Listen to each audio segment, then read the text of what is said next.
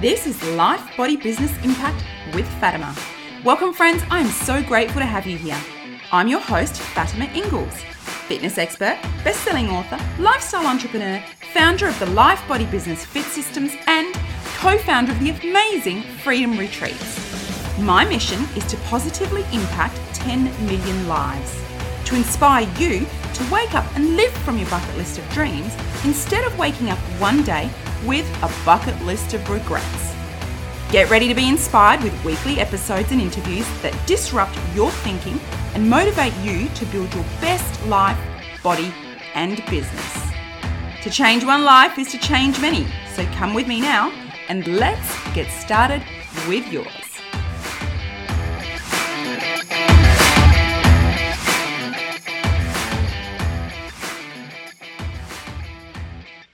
Welcome back to the show. I'm your host, Fatima, and today I am joined by the lovely lass from across the waters, Dianne MCabe. Originally from rural Ireland, Dianne relocated to Sydney with her husband in 1999, where they now live with their daughter. Dianne MCabe is founder and director of The Happy Path, which supports individuals and organisations through change. She is a catalyst for positive change in the corporate world, a PROSI accredited change practitioner. She's a certified life coach and mental health first aider. Sought after by individuals and organisations across the globe, Dianne identifies simple strategies to navigate through complex change. Dianne has worked with blue chip organisations including Abbott, Cisco Systems, Campbell's Soup and Arnott's Biscuits. She was awarded the Global Best Practices Award by the software giant SAP for Harmony, $37 multi-million initiative impacting 3,000 people over 18 months. As a change coach, Dianne engages in courageous conversations to unearth barriers to change, limiting beliefs and unfulfilled desires for success and happiness. Her clients understand that to thrive effective organisational change, they also need to drive personal change.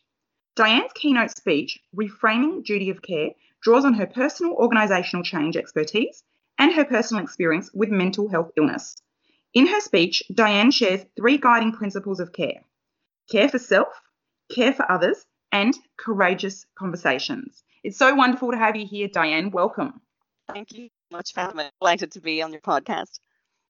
I'd love for you to share with our audience a little bit more about yourself and how you came to be working in the arena that you are. Sure, yeah. It's a little bit of a meandering career path.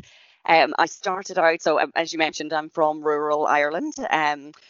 From a very small fishing village there, but I decided to go to college and study analytical chemistry, and that was the beginnings of my career. From there, I actually got quite sick in the workplace. When I moved to Australia in '99, I started getting a reaction to some of the chemicals I was working with, and I had my first career change. So I moved from analytical chemist, working in labs, to working in the IT. And I chose IT because I didn't want to go back to university for another 4 years, and it was the easiest thing to study and get my teeth sunk into.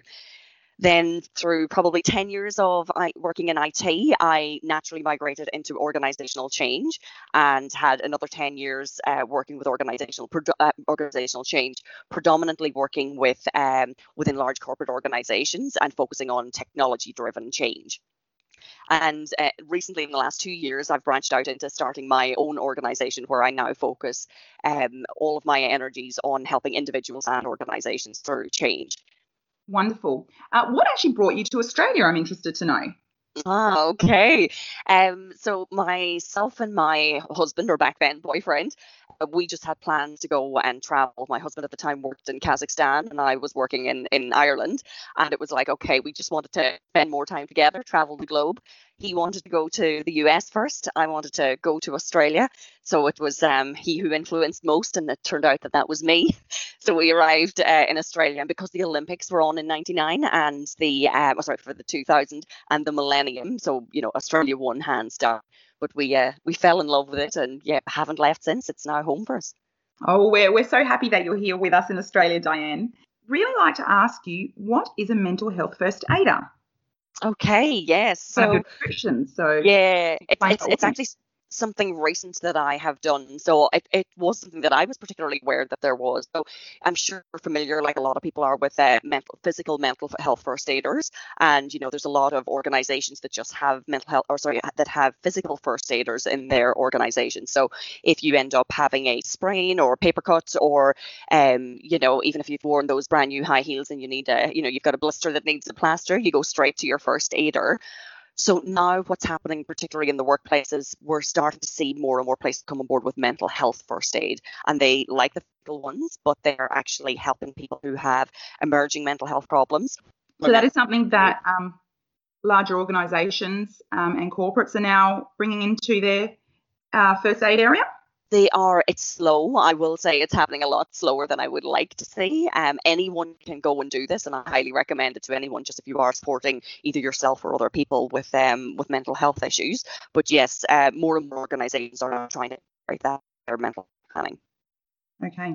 I'd like to also speak about reframing duty of care. From an organisational perspective, can you tell us a little bit more about what that means? Because I know that there are a lot of people out there who are obviously working in the corporate world. Yeah. So I think if I just set the kind of larger scene first of all. So once upon a time in the corporate workplace, and I'm sure outside the corporate arena as well, we used to have, change and, times of high stress or high activity coming at us in waves. So whether that was, the end of financial year or a big project or initiative that was being worked on by the organization. And those waves are now no longer waves. We're just in this era which is constant, never-ending pain.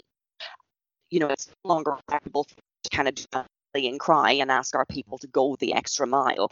And the reason it's no longer, something that we should do as leaders is because mental health is in decline across Australia, across the globe. And we're now in a state where 20% of our workforce will have a mental health issue in any given year. So as leaders in organizations, we know that we have a duty of care to our people, but we focus a lot on the duty side of it, not necessarily on the care and on that real human to human connection. So duty of care, what I'm working with organizations to do, and with leaders within those organizations, is to help them reframe duty of care. So they're focusing that a little bit more on care factor, just to improve their overall mental well-being within their organizations. Okay, so how do they do that? How do you work with them to do that? So the care aspect for the mental health of their employees. Yeah, because of my own personal experiences, so like I've worked in organizational change for over 10 years and have done huge programs across some global corporate organizations, but I also have suffered with mental health issues myself. So I've struggled with my mental health since I was a teenager, and I had a pretty spectacular breakdown in the workplace myself. It's probably about 2.5-3 years ago now. And as part of my recovery coming out of that, I took time to analyze, both my professional experiences and my personal, deeply personal experience of having a breakdown, to see what can I learn from this to work with organizations to help them not make the same mistake that I have, and help leaders who have people in their teams who have mental health conditions. There's a module completely focuses on caring for yourself and taking responsibility for your own mental health and well-being. Then care for others, which is about showing empathy towards others and, checking in with those around you. And then where the magic happens, which is around having courageous conversations. So if I'm someone in the workplace who is suffering with a mental health condition, I'm going to need to care for myself and take responsibility for myself first. But if I'm a person in an organization who notices someone who's not doing so good, who's behaving differently or just not quite themselves, that I care enough to look out for them, and that I tap them on the shoulder and say, hey, Bob, how are you feeling? Would you like to go for a coffee? Just checking in and having that courageous conversation. This reframing duty of care with those 3 guiding principles gives a framework for organizations to be able to work through with their leaders and with their people. Okay, Dianne, so can you tell us a little bit more about what happened with your mental health breakdown in the workplace? You said that was about 2.5 years ago. What do you feel led to that and triggered it in terms of your own personal self-care or lack thereof? Yeah. It's so around that time. So, like I've said, I've struggled with my mental health since my teenage years. So, all the ups and downs that go with that. But what it seemed that I, like, with hindsight, which is a wonderful thing, I look back now and I realize I was not taking responsibility for my care for self. I was allowing myself to throw myself into my work, to not really, wasn't taking lunch breaks, was working ridiculous hours. I was also, I suffered with panic attacks, and anxiety, which were getting worse and worse. And I was spiraling deeper and deeper into depression. And one of the hardest things was that I was really going into the workplace and putting on a mask every day, that I'm fine, I'm okay, just soldier on, get all of this done. But that came at the expense of coming home in the evening and just having nothing left to give my family. So I really was vacant and empty, coming home to my then 6-year-old daughter and to my husband. And when you've got a little 6-year-old looking up at you for, for their basic needs for life, and you're in a place where you're not able to provide that to them, that was definitely part of the wake-up call for me that just made me realize, okay, if I'm going to be there for my family, I need to do something drastic to help myself.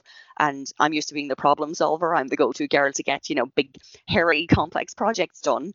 But I knew that I needed help with this. I was not going to be able to solve this one on my own.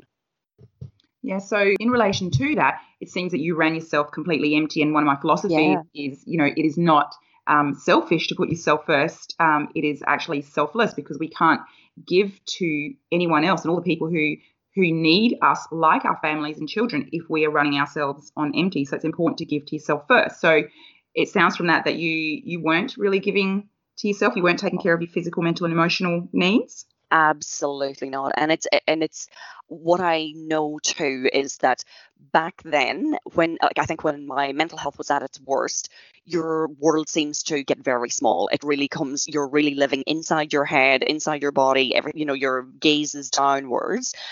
And there are things that but you don't do. And one of those things was that taking care of myself. I felt like I needed to be responsible for everyone else first and myself last. And, I think a lot of mums do. A lot of Irish people seem to do that as well.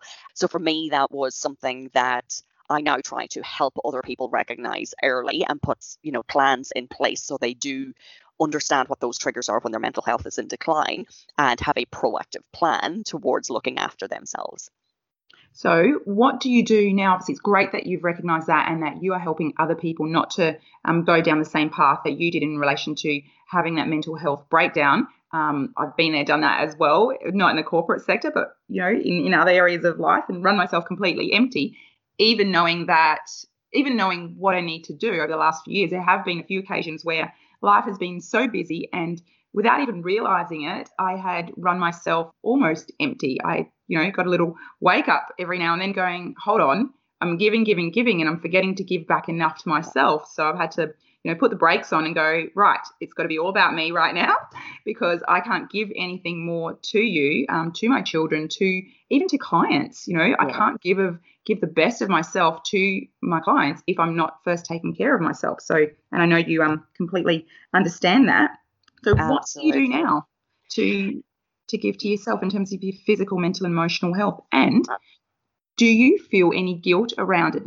Have you felt guilt around it in the past? That's a very big one. It is indeed, because it is that, going from selfish to selfless. And I love how you frame that, because it is such a huge mindset shift to get into that. And, while I am very disciplined in my self-care now, I still, of course, feel guilty. Like yesterday, I was feeling guilty for going off for an hour's walk when, my daughter's on school holidays. And I'm thinking, okay, I should be spending more time with her. But it's like, no, I can be a better parent when I spend time on me, then I have more to give.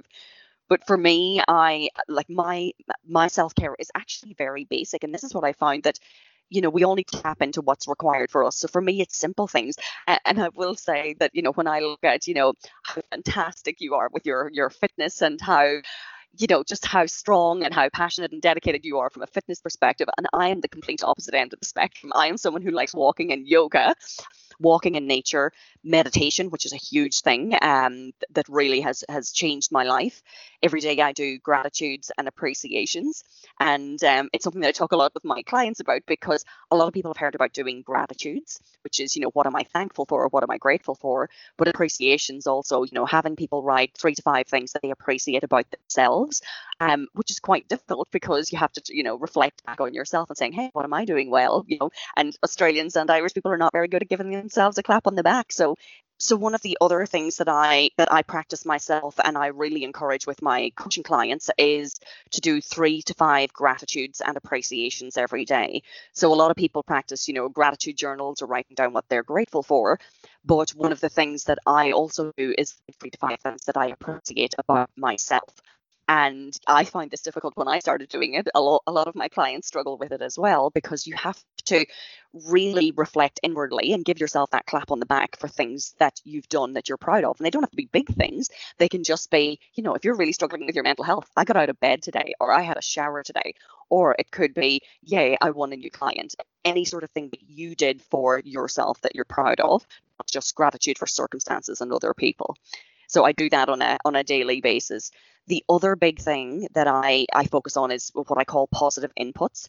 And I literally have cut out so much negative inputs in my life. So now I'm listening to inspirational podcasts, audiobooks, TED Talks, doing a lot of learning and development to expand my knowledge and my thinking, but also the people that I choose to spend time with. So am I spending time with people that are making me feel good? And a lot of what I do is tapping into how happy I feel. So if something makes me feel happy, feel good, let's get more of that. And if it's something that's not making me feel happy, then, I make conscious decisions about whether I want to keep that in my life or not. I agree with you. It's so important. You see the most successful people, you look at who they've surrounded themselves with, it's also modeling. And I love how you put it, positive inputs and cutting out the negative inputs. So I talk to my clients a lot about, even things such as the news and the radio. What are you listening to? What are you filling your mind with? How does it make you feel? The news, for me, it made me feel depressed. So years ago, maybe 8 years ago, when I was suffering, probably the peak of my mental health issues, I decided to turn the news off and the radio because it was 99% bad and it made me feel even worse than what I already did. So I did what you're describing here. I looked for the positive inputs, whether that was from audios and books or just being around people who were positive and doing great things. And I wanted to feel more of what I felt when I was around people like this. So I love that you brought that up. I agree. And even with the news, so I think 2 years now without listening to news, and because I deal with a lot of, senior executives in corporate. And when I declare that I don't watch the news, or they're, making a bit of banter about something, a lot of them are shocked and horrified that I don't listen to the news. But I focus my energies on where I can affect positive change, not on making myself feel worse or, a sense of despair for things that I can't change. So that's a conscious choice for me. And it's very, very important, isn't it, in relation to our mental health. You also brought up something very interesting. You spoke about gratitudes and appreciations. So I really like the way you put that. And I guess it shifts someone's focus. So you said that, an appreciation could be that they happen to get up and have a shower that day. And it may seem like a little thing, but for someone who's suffering debilitating mental health issues or days, which many people go through, getting up and having a shower and brushing their teeth is actually a big win. Absolutely. So I think for anyone who is listening that has suffered or is or does in the future suffer from mental health issues, not just the gratitude, because we all know we should be grateful for a roof over our head and that we've got a meal and all those sorts of things. And they are absolutely amazing things to feel grateful for. But when you're at your peak of suffering, severe mental health days and periods in your life or seasons, you should be grateful for that, and you are, but it just doesn't seem to be enough to shift where your mind is at. So I like that you brought up appreciations because I think it really shifts your focus, doesn't it? Absolutely. And when it's just the gratitude, it's like it resides in the realm of thought, not necessarily the realm of really feeling. And if you can find any little glimmer to feel proud of yourself or appreciate yourself, and do that practice on a daily basis, and 5 things, like finding 3 to 5 things is really, really difficult. So definitely I would encourage your listeners, no matter what their state of mental health, to give it a go. Just see how they feel about themselves. Even give it a go for a week. I would love to do this right now with you. Can you share with, and I'm putting you on the spot, but can you share with our audience 3 things that you appreciate about yourself? Okay. Oh, I'm on the spot. And now I'm asking the questions right, so you can't turn around and ask me. So appreciate. What are the 3 things I would say? So I think, I'm going to look at this a little bit more broadly at the moment, and I'm going to say that I appreciate that I really got help, asked for help, and accepted help when I really, really needed it. Yes, I could beat myself up that I did not, get it earlier, but when it came down to it, I went, sought, and accepted the help that I needed when the time came. So that would be number one.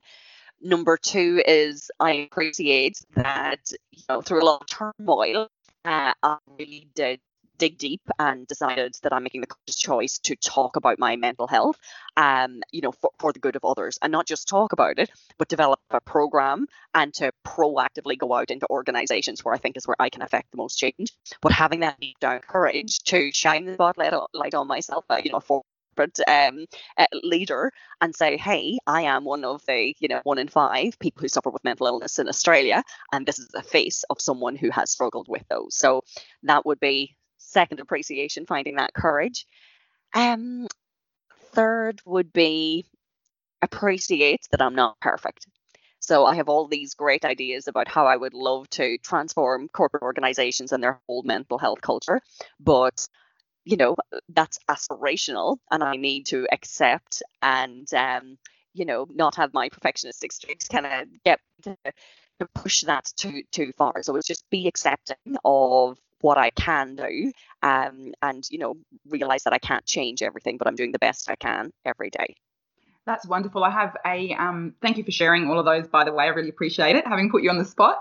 I have a saying that, I love that I am perfectly imperfect every single day. So I really like that last one that you said, because striving to be perfect is just setting yourself up for failure, I think. Yeah, absolutely. And yeah, getting things done is better than perfect, because there is no such thing as perfect. So just keep going forward with that, with that good intention, and, abide towards action. And yes, good things will happen. Okay, I want to talk to you about the role of gender. Do you think that gender plays a role in the mental health issues we are seeing in the workplace? I.e., is it more prevalent in one gender? Do you feel that women or men prioritise their mental health and overall health easier? Is there one gender that prioritises it more than the other, taking care of themselves, in your experience in organisational environments? I don't. I think that we know human behavior, and human behavior is that women generally, and I'm not big on generalizations, but we do have to work in generalizations, that women generally will talk and work out things together. Men, on the other hand, and I guess I would even go a little bit deeper in the corporate organizations to say that the more senior the male leader, the less likely that they have that sense of connection with people around them in the organization, where they feel they can talk openly and have those courageous conversations about their own mental health. And people, when they think, they're hearing all this about mental health, and it's like, it's not just about mental illness. People in the workplace go through, they have kids, they they have financial issues, they may have gambling concerns, they may have they're going through a divorce, or have family relationship issues. We all have our ups and downs in life that impact our mental health, and generally women will confide in other women and do that soundboard and offer advice, where men are less likely to do so. And I think that's why we see such a push for a change in, men not being as, blokey, pardon the expression, but really, tapping into that more caring and courageous side, to tap into how they're feeling and sharing those feelings with others. And the statistics, even particularly from suicide standpoint, so 1 in 8 people in Australia choose to take their own life every day, and of those 6 are male. So Wow. it's an unacceptable statistic, absolutely unacceptable. And that's higher than the national road toll. Yet we don't seem to do as much for suicide prevention as we do for demerits for driving fast or doing breath tests. Yeah. Do you think that, particularly with men and male leaders, that one of the reasons they don't talk about it, obviously women have always had their circle that they would sit and gather and weave and do all those sorts of things together, but that men may see it as a sign of weakness to actually talk about their challenges and their struggles, rather than a sign of strength to ask for help and to talk about what's going on? I feel there's a shift in that. So I feel with a lot of the awareness campaigns that are going on about mental health, and we're slowly breaking down stigma, So I think a lot of men, even particularly, men towards the end of their careers, who wouldn't have necessarily grown up or entered the workforce with as much talk about mental health as there is today.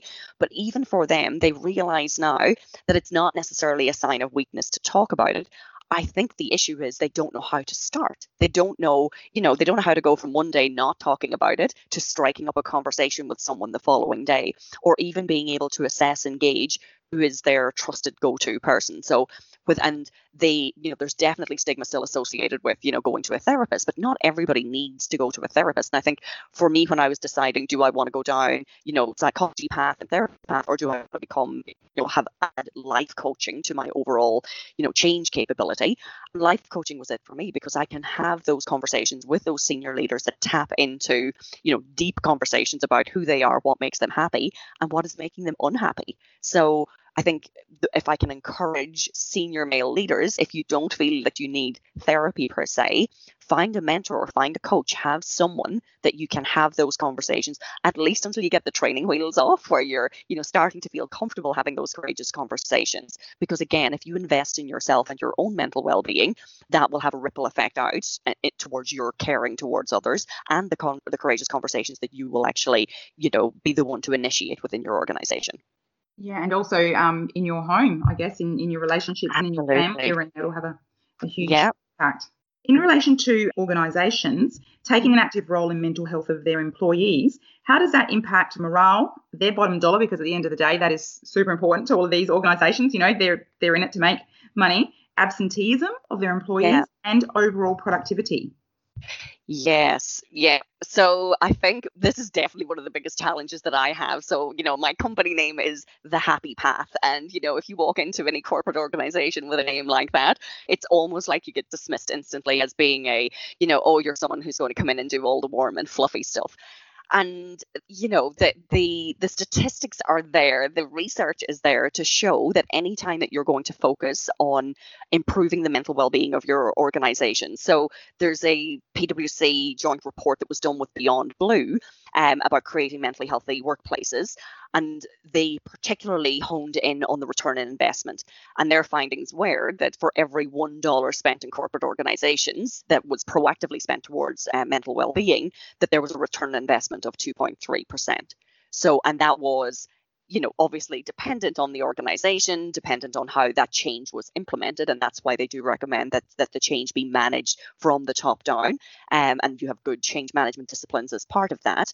But the data is there, the research is there to support the fact that if you do invest, then you will get your return on investment. So that's the talking to the, the financial brain, the facts and figures. But, I encourage leaders to tap into tap into your inner self, tap into your gut. When a good thing is a good thing. If you come from a good place and you truly care about your employees, and you invest in their health and well-being, we know that we do see people going the extra mile. So instead of trying to push them to go the extra mile because they feel they belong, because they feel engaged within the workplace, then they will go that extra mile because they feel like family. Yeah, absolutely. I would have to agree with that, having worked in the banking industry in a couple of different big banks, which I will not name.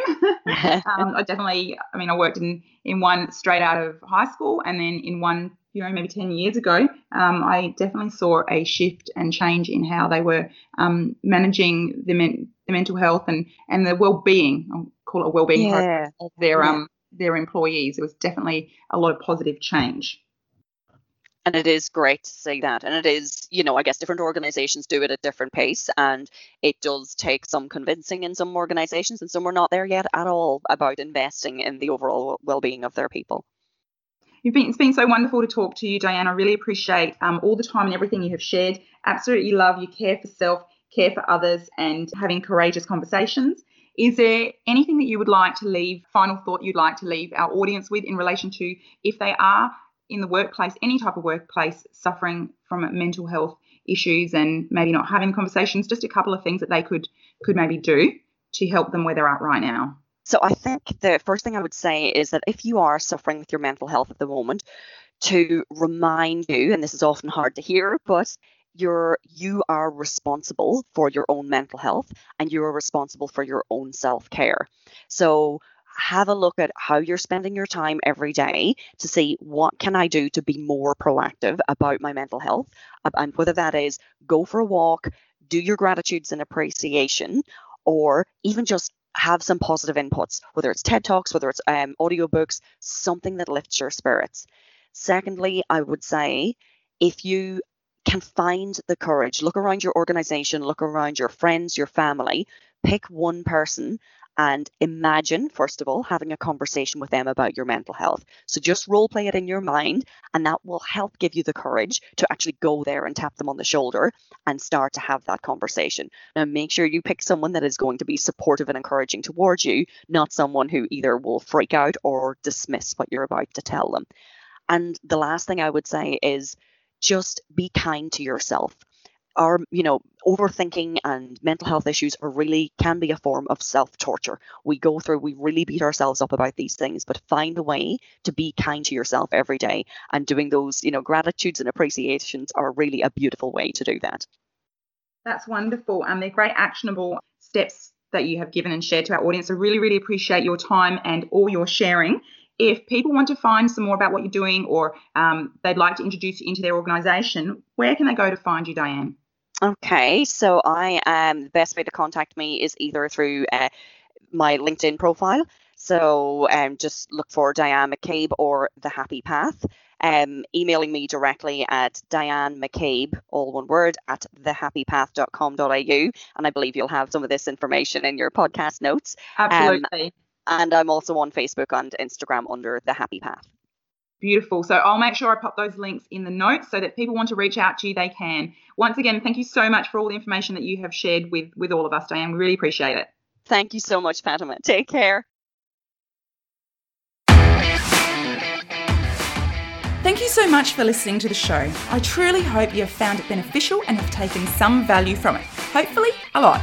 If you did, please share this show with anyone you feel may need to hear it. I would also absolutely love if you would take a minute or two to review this show on iTunes, Stitcher, or whichever platform you happen to be listening to it on.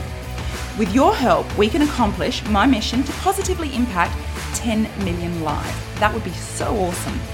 Now, if you want to connect with me or my guests on other platforms, or if you want to send me an email with questions or ideas of guests to interview, please check out the show notes.